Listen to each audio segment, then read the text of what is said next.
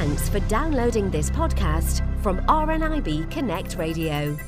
Back in 2016, Gordon Pettie and Andy Wallace decided to undertake a mammoth challenge by cycling from the north of France to the very south of France. But when Gordon was unexpectedly diagnosed with a brain tumour, their plans came to a complete standstill. Gordon and Andy join me on the programme now to explain the story. Andy and Gordon, thank you so much for joining us here in the programme today. Now, you, Andy, we'll start off with you. You have just undertaken, not so long ago, an incredible bike ride to raise money for RNIB. Now, initially, the two of you were going to do the bike ride together, weren't you, from the north of France to the south of France. Tell us what happened. We decided we were going to do this cycle ride together and negotiated time off our work. Unfortunately, Gordon took ill with tumor and had to be hospitalised. So the trip had been arranged, and my hope was that once Gordon had his operation, that he would be able to come with me on the trip, and that kind of trip would be good for rest and relaxation and recuperation. Fortunately, that wasn't the case, because when Gordon woke up, he'd lost a major part of his sight and was virtually blind. We talked things through over the few weeks, and Gordon insisted that I go and that I tell him what happened every day. Some colleagues at work, because Gordon and I work beside each other, they suggested that I do it for charity. So I ended up getting sponsorship through the Just Giving page, and that money would go to RNIB. So that's how it all started. Now, Gordon, you must have been absolutely devastated, because I know that the two of you are keen cyclists, but not only to have been diagnosed with a brain tumour, but then to lose your sight, a large part of your sight, because of the brain tumour. I mean, this is devastating. Yes, I think that's the correct word, devastated. I was so much looking forward to the trip several years ago. After many trips through Europe with Andy and another few work colleagues, we had always said, let's do one big, long trip. And that was agreed as the north of France to the south of France. The operation, put paid to that. I had a brain tumour, and when they removed the part of the tumour, I was basically left with sight loss. It was only fair to challenge Andy to go ahead and do this journey and keep me up to date, because that would lift my spirit.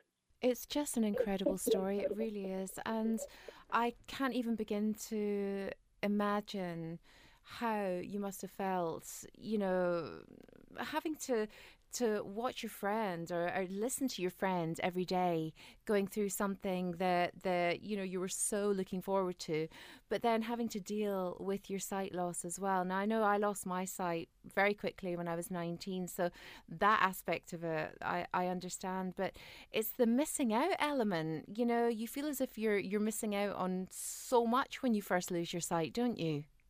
Oh, definitely, yeah. I think that's probably the best way to describe it, is missing out on so much. But when I knew that Andy was going to take on that challenge and that journey, I felt quite good, actually, because I knew that he would have some great experiences, and he would be able to keep me up to date with those experiences. And his blog was very good, and everybody, family, friends and associates, all loved tracking Andy day by day with the way he handled the various challenges that he had on the cycle. Yes, I missed out, but the biggest part was getting Andy's daily updates, as though I was with him in part on his journey.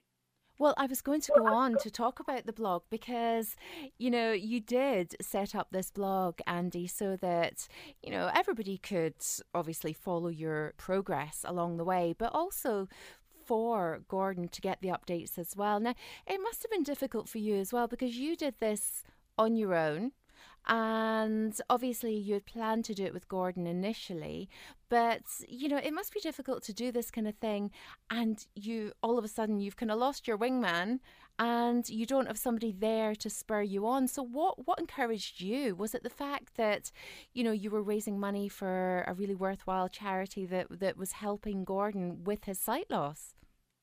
Yes, I think that's the case. And originally, the trip that Gordon and I planned was we would just take our time and amble our way through the countryside. But because I was doing sponsorship and because many people had promised a lot of money, then the onus was on me to complete a certain number of miles every day.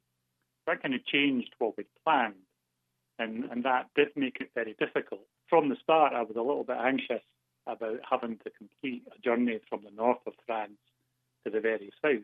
And my reckoning was that I would get fit as I went along, but it didn't quite turn out exactly as I planned. I didn't actually have any maps or have any accommodation booked because, again, originally Gordon and I were going to just make our own way.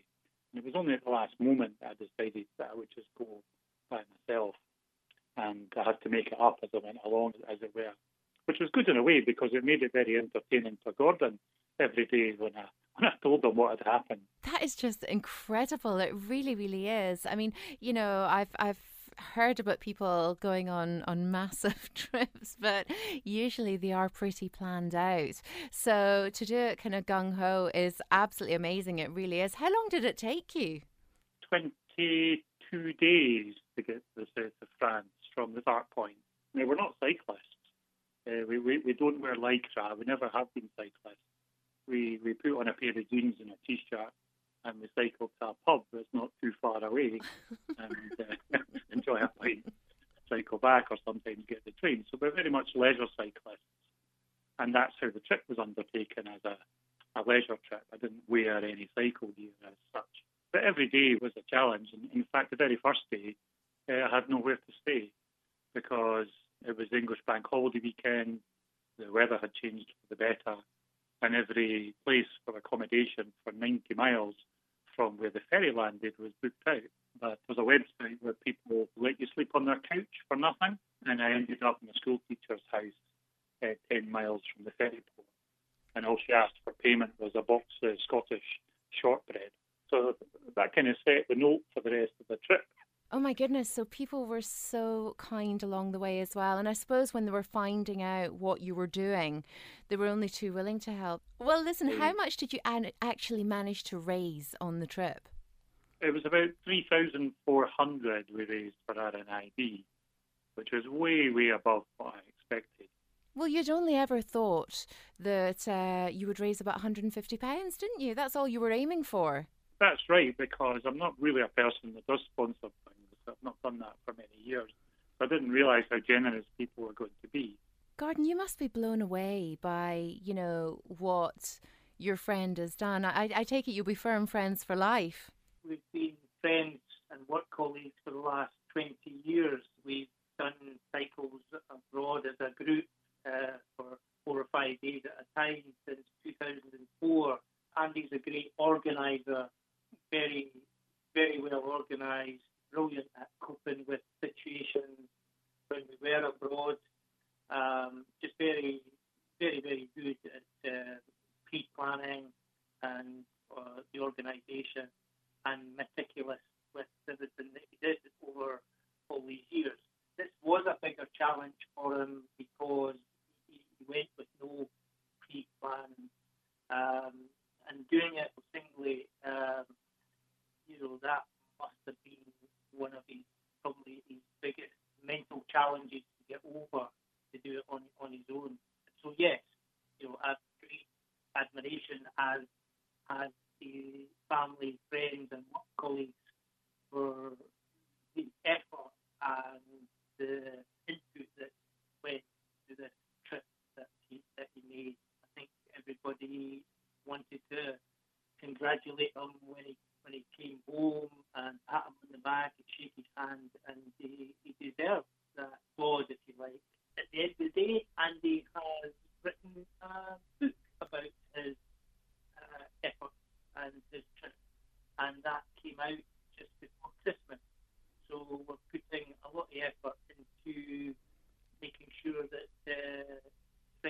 family buy the book and raise more money for charity from his book. Oh, yes, Andy, I wanted to talk to you about the book. Now, what gave you the idea? I mean, was it reading through the blog post when you got back and you thought, I'm going to document this and make it into a book and raise further money? Yes, I think that was the idea behind it. It was, again, when I came back, so many people said, we can't believe all the things that happened on your trip. It just seems so amazing. And every day, people were on tenterhooks to find out what was going to happen the next day. So I built up quite a big audience on the internet of people who said they found it extremely funny. And when I came back, again, friends and colleagues said you really should put it together as a book because folk would enjoy reading it. In some ways, it was harder than doing the cycle trip because I just thought all I had to do was to get the blog together and put it on some pages and then send it off to the printers. But actually putting it in a book is a lot of work. I got a picture of Gordon on the front cover of the book, and I made sure it was audio enabled as well so that people can listen to the book if they wish. Andy, it just sounds phenomenal. It really does. And I'm so looking forward to getting my hands on this book. Now, obviously, you did say it's in various different accessible formats, which is absolutely incredible and great for people like me that can't see a thing. How can people get hold of the book? It's available on Amazon Kindle or Amazon. So if you just search for Live Cycle, which is the name of the book by Andrew Wallace, it should come up within the Amazon store. You can order the audio version of the book. And I think as well, when I was doing the blog and doing the book, I was very aware of the difference for people that don't have all their sight and making things accessible for them. So, for instance, when I first did my blog, Gordon got confused because the way I wrote the titles of each day didn't allow him to put it in context what day I was talking about or where I was. So I learned quickly about how to do things like that to make sure things are accessible for people with limited or no sight. Do you know, the two of you just sound like such incredible friends. You really do. It's a beautiful story. It really, really is. And it sounds like the two of you have really helped each other out. Are there any plans of maybe doing a tandem cycle, doing it all over again, only tandem? Not at the moment. What I did look at was the bikes where there's a recumbent seat at the front and the cyclist is at the back, so the partially sighted person can cycle at the front and the fully sighted person can cycle at the back. You've done so much hard work to raise awareness, to raise money, to, you know, just help each other out with your friendship and with Gordon losing his sight. And it's as I said, it really is a beautiful story. And I'm so grateful for the two of you joining me on the programme today to tell me all about it. The very best of luck with the future. Gordon and Andy, thank you so much for joining me on RNIB Connect Radio. Okay, thanks for inviting us. Thank you very much. For more downloads like these, visit rnibconnectradio.org.uk/podcasts.